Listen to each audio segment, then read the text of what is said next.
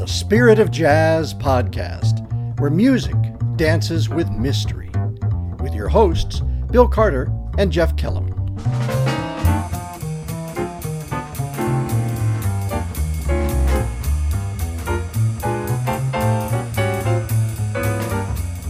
Welcome to the Spirit of Jazz podcast. This is Bill Carter. And I am allegedly Jeff Kellum. You sure look like him and sound like him. Yeah, it's a good thing, though, Bill, that we're not doing this as a video or vlog. I don't have my makeup on. I don't have my hair on. Yeah. Well, it's like Garrison Keillor once said when he had a radio show, he's the best-looking guy on radio. Well, I understand that completely. Yeah. So, faithful listeners, thank you for tuning in. This is actually going to be our next to last episode for season 1. Penultimate? The penultimate. Yes, I think that's the word. I got this idea that I'm going to run off Jeff today. It comes from the last studio album by jazz pianist Horace Silver, which is titled Jazz Has a Sense of Humor. That's Horace Silver. Horace Silver, yep. Wow. Recorded in 1998. He was just a joyful man by all accounts. His music had an effervescent beat, and sometimes he would put lyrics on that were kind of funny. And on this album, he even has one tune titled "I Love Annie's Fanny." Crazy. And the last tune on the album is "Where Do I Go From Here?" And that's the last tune on his last album. Last tune on the last album. Wow. So I've got a couple of clips that I think we'll use, but to kind of set the groove, let's give Ron Vincent a quick call. I heard him tell a story I think is worth hearing again. Good morning. Hey, Ron Vincent. How are you? I'm doing fine. How are you? Pretty good. What's up? I've got Jeff Kellum on the line here, and we're working today on the next episode for the Spirit of Jazz podcast. And this one is about humor. You were somewhere in the far west playing with Bill Mays, and you were accompanied on stage. Yes, I was. We were in Ashland, Oregon, at Grizzly Peak Winery. They have a jazz policy there. They do maybe about 10 jazz concerts a year. It's somewhat of a nonprofit jazz society out there. And we were on stage, and Bill had written a piece that called for like a soft shoe thing. And we came up with the bright idea of maybe getting some wood blocks. And so I went to numerous Home Depots while we were on tour to find the right grit of sandpaper. And finally got some blocks and got my super glue out and glued the sandpaper to the blocks. And so that night we're there, and Bill says, let's do the soft shoe. So he introduces it, and I start out with a little solo, and then we play the tune while I'm still on wood blocks, sandpaper wood blocks, kind of a soft shoe tap type situation I'm creating. Uh-huh. And then it comes time for my big solo for 2 choruses, and I'm in the middle of the first chorus, and I hear something that sounds like a duck over on my left-hand side. And I'm trying to ignore it when I'm playing all by myself, and I'm looking up, and I'm kind of seeing people laughing a little bit, looking off in the corner, and the duck sound is getting louder and louder, and I can't figure out what it is. And I'm into my second chorus, and now people are actually laughing, and we don't know what it is, and I yell out at the top of my lungs, "Everybody's a critic!" And so I finish my solo, and we finish the tune, and these people start laughing, and they go, "It was a bullfrog. Your sandpaper attracted a bullfrog. I think it must be mating season." So that was the story, and we've got a little mileage out of that over the last couple of weeks since we've been home. So at the time it was annoying, and then it became extremely funny. Well, this is one of the reasons why I love having you in the band. It's more than the music; it's the personality.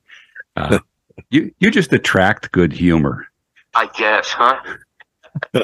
Yeah. Do you have any good musician jokes you can share with a wide audience?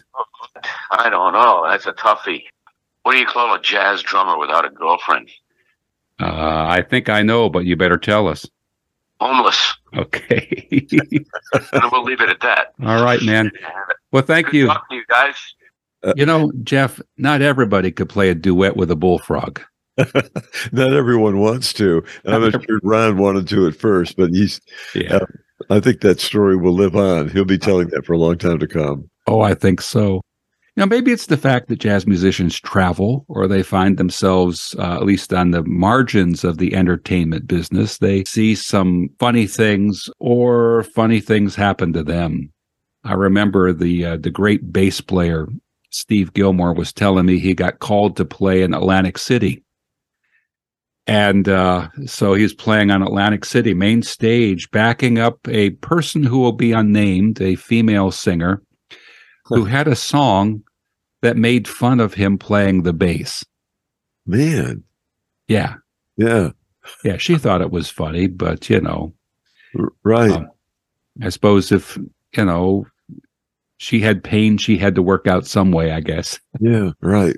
Well, they say, one person's trash is another person's treasure. Yeah. In this case, one person's treasure was another person's trash. Yeah, so there is that. There's, humor is often used to put people down.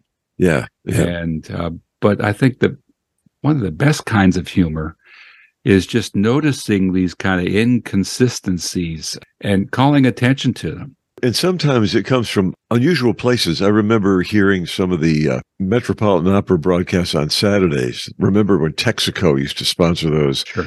And some of the opera stars had wonderful senses of humor.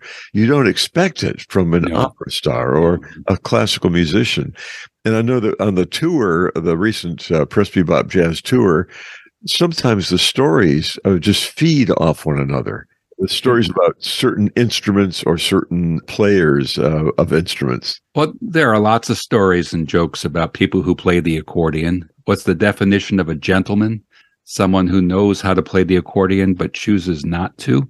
The other thing that occurred to me when I was thinking about humor and music, Joe Stafford was not exactly a jazz singer, and Paul Weston were married to one another. He was an orchestra leader, I guess, an arranger, composer. Mm-hmm. And I have got one album by them. They call themselves Jonathan and Darlene Edwards, and they murder one standard after another. And, Bill, we could get away with probably playing a little piece of one of those. This is an educational program. I think fair use might cover them.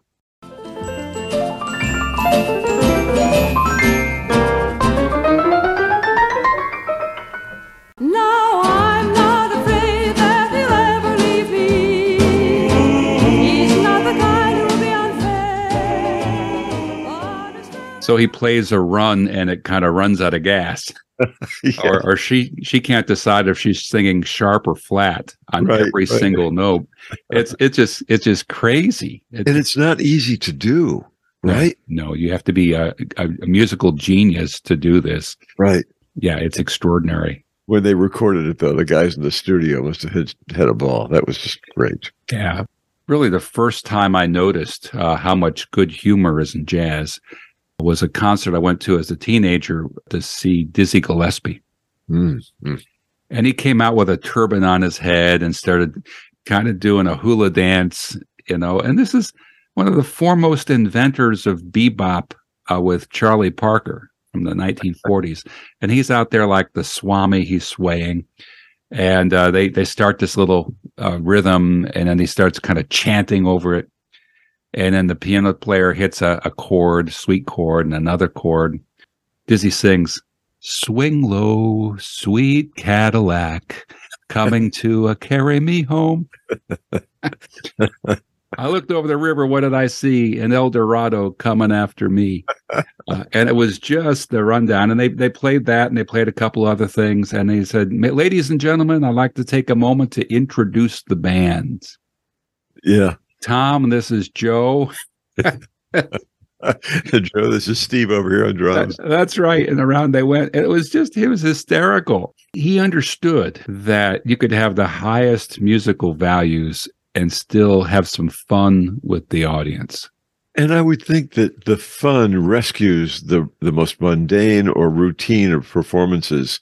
I mean, I realize you have great fun when you perform, but to involve the audience in that and make it something where everybody's kind of laid back and not too worried about the way the record sounded, whatever. That's right. And I think just watching some musicians every once in a while, and we were talking about this with Matt Wilson, that every once in a while you see a musician look over and smile at another musician who's just done something either very good or not so good. Right. There's a camaraderie there that's a touch of joy in the music, certainly. Well, and when I encourage people who are starting listening to jazz, I say it's good to hear it, but you need to watch it. Yeah. You need to see it. You need to see it being cooked up on stage. Yeah. And there's something about that is that lifts the spirits and reminds us that music at its heart is a form of entertainment. Yeah. So the very first interview I ever did for the radio, and not just the first jazz interview, but the first interview, was with the jazz pianist George Shearing. His quintet, which included Gary Burton on vibes at the time, was playing in college. I was invited to knock on the door of one of the practice rooms in the Conservatory of Music at Westminster College and opened the door, and there is George Shearing, pantless. He was a blind man and had a dresser who helped him get dressed. So first, I was very embarrassed for him because I felt like I'd walked in on it. He said, "Oh, no, come on in. Let's do this. We don't have very much time." First time I'd ever seen garters pulling up a man's socks. Oh, man. But he had a wonderful sense of humor. I asked one of these stupid questions like, where do you go next, on your tour? And he said, well, we're going to Detroit. He called it Detroit. Then he caught himself and said, oh, he said, I meant Detroit. He said, that sounded kind of fishy, didn't it? As he went on, a wonderful sense of humor. This is before the show, so he was loose as a goose. And, of course, I'm just in awe of the whole situation. Mm-hmm. I still have that on a cassette somewhere up in the attic, rotting away. Again, I read his book, his autobiography, and it is full of just wonderful humor, as well as, of course, some of the serious stories of being on the road and some of the greats he played with. Well, this might be a point to direct our listeners to find a book called Jazz Anecdotes by the bassist Bill Crow. Which is one story after another, and a lot of them are just hysterical.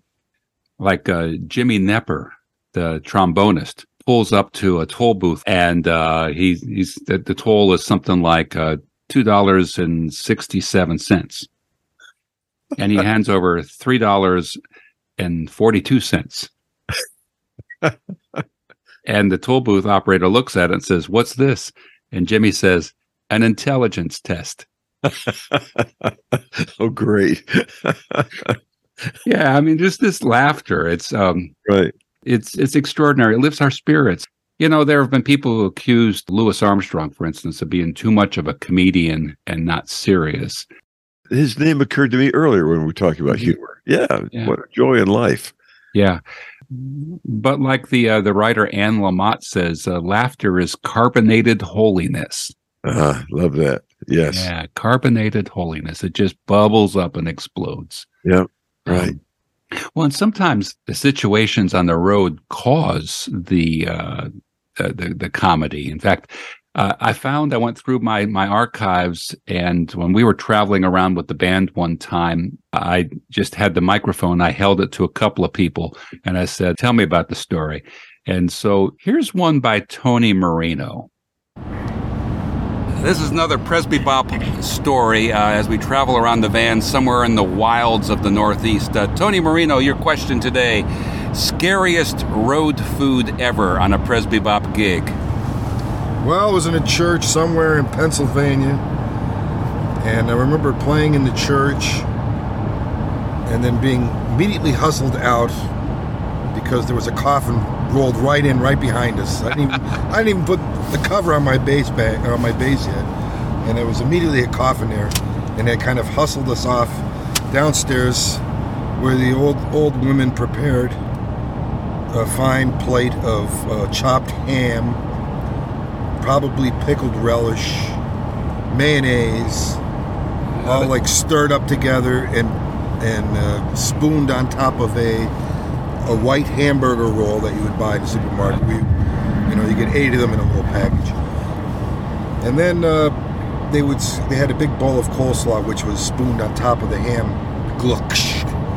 and then they put the bun on top of it on a paper plate and hand it to you. I ate some of it, and I survived. You could ended up in that coffin. That's right. I could have. That's right. Now, I have a question. Were there cookies?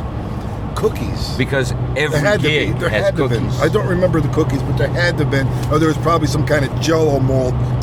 Yeah. With the rest of the ham they didn't know what to do with on Sunday, they threw it in the Jell-O. mold, right? Yeah, that's right. Well, the cookie thing is good because everywhere we go, there's cookies. There's plenty of some cookies. store-bought cookies. Then there's the homemade cookies. Yeah. And always, of course, the Well, the homemade cookies are homemade. better. But, Which do you prefer? Oh, the homemade cookies, of Homemade, course. all right. Of cookies. Yeah. They're like the ham thing was like a mystery meat kind of a thing. That was right? very But strange. with the cookies, there's no mystery cookies because it's a cookie. That's right. How could it be anything else but a cookie? Well, my memory of the ham gluck was that I went up, I couldn't eat it, couldn't touch it, went up and got some coleslaw, and the lady says, "No, that's for the top of your sandwich." So, let this Not be... supposed to eat that? Not supposed to eat that? That's for the sandwich. Road life. Yeah, and that was Tony Marino, the bass player for the Presby Bop Quintet, and the other guy who wants to know about the cookies, that would be Ron Vincent. The Okay. aforementioned Ron Vincent. Yeah. It kind of raises the question, I think, the larger question about the purpose of music to express the fullness of human life, the sorrows and the sadness and the blues, but also the joy and the ecstasy and let's just say it, the laughter. Yeah. It's a rescue from, again, the routine. When you go after a hard day or hard week, you go to a club on a Friday night or Saturday night, and there's a release there. Mm-hmm. You're going out for fun, but as we know, the jazz has its cerebral side, but it also has that spontaneous improvisational surprise. That's right. At a concert. And sometimes a musician will quote another melody. Something will happen and the musician will quote another melody and people hear it and kind of loosens the crowd. I'm thinking of one when Dave Brubeck was playing at a jazz festival years and years ago. It was right by an air base. Let's listen to this little bit.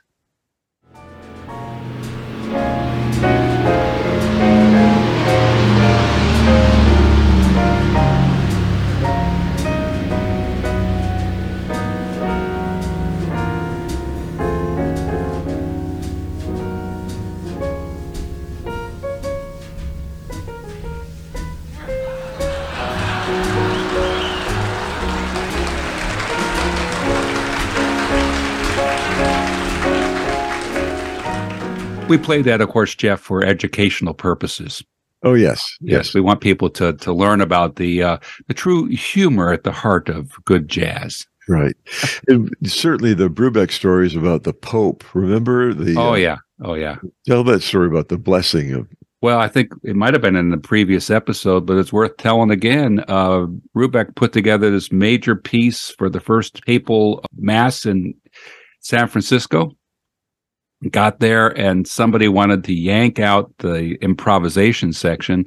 So Dave sat with his conductor on the piano bench while the papal mass went on.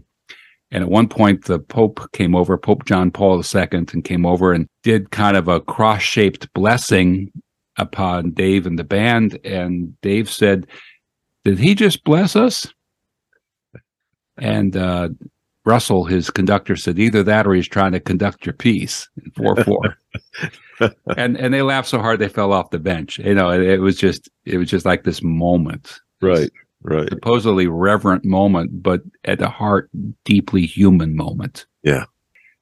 Why don't we listen to a little bit of a tune I called Rumpelstiltskin? Which gives a smile just to hear the title. Yeah. I mean, the title has no deep significance. It's just a tune. And it's also a way for a quartet to play off one another and have some fun. Yep.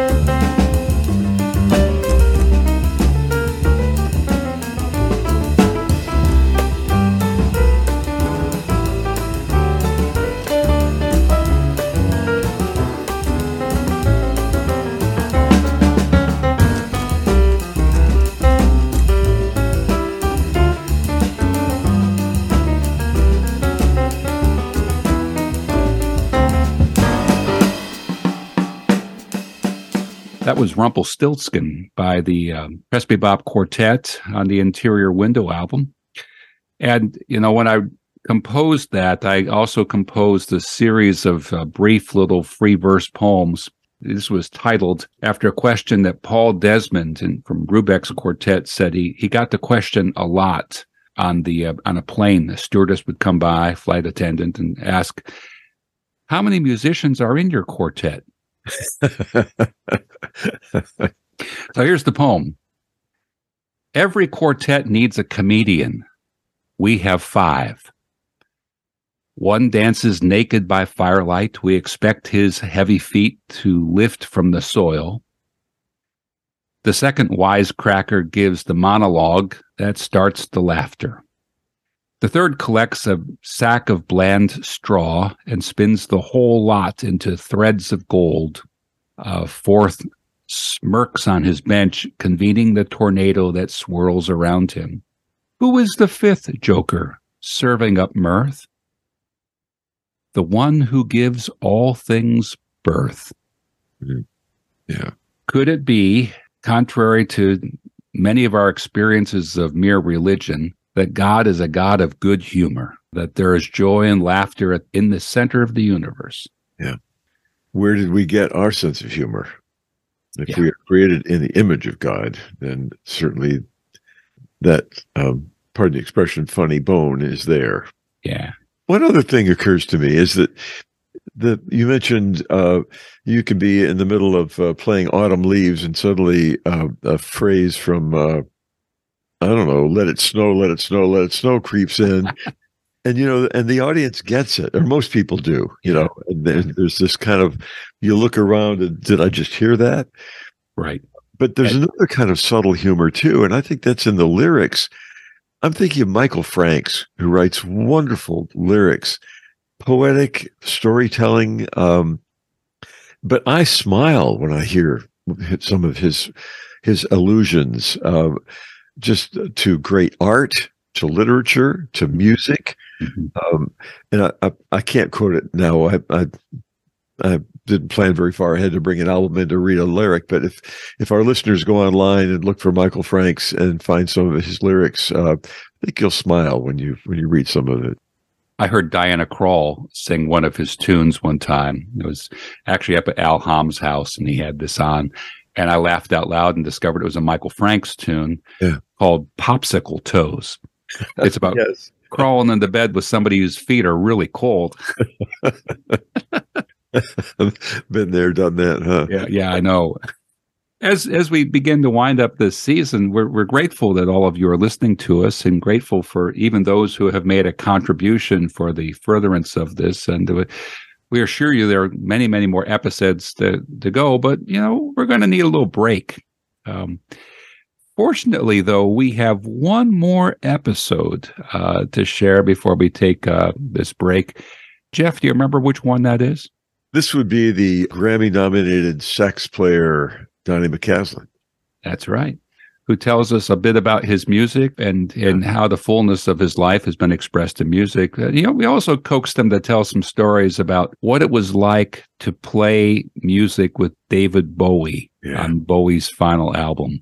That's going to be our closing episode for this season. That's right. And we're grateful. This is a big journey, fun journey, and a grand experiment for the two of us.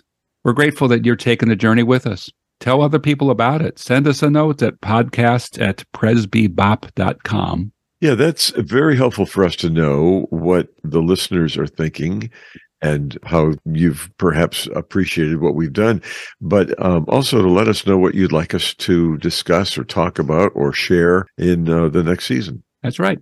During our hiatus, we're going to be cooking up a whole list of future episodes, future musicians and friends to talk with. So we're grateful that you are one of them. On hiatus, I think I'm going to take some accordion lessons. I think you should. Be careful where you throw it. Hey, Jeff, you know why people walk when they play bagpipes? No, I don't. To get away from the sound. Yeah, right. Hey, laughter is the episode for today, and we're glad that you've tuned in. Thanks for listening to the Spirit of Jazz podcast. This is a production of Press Bebop Music. To find out more about Press Bebop, our music, concerts, and recordings, please explore our website at www.pressbebop.com. And send us a note telling us what you think about the Spirit of Jazz. We'd love to hear from you. Check in with us again next time. I'm Jeff Kellum. And I'm Bill Carter. Thanks for tuning in.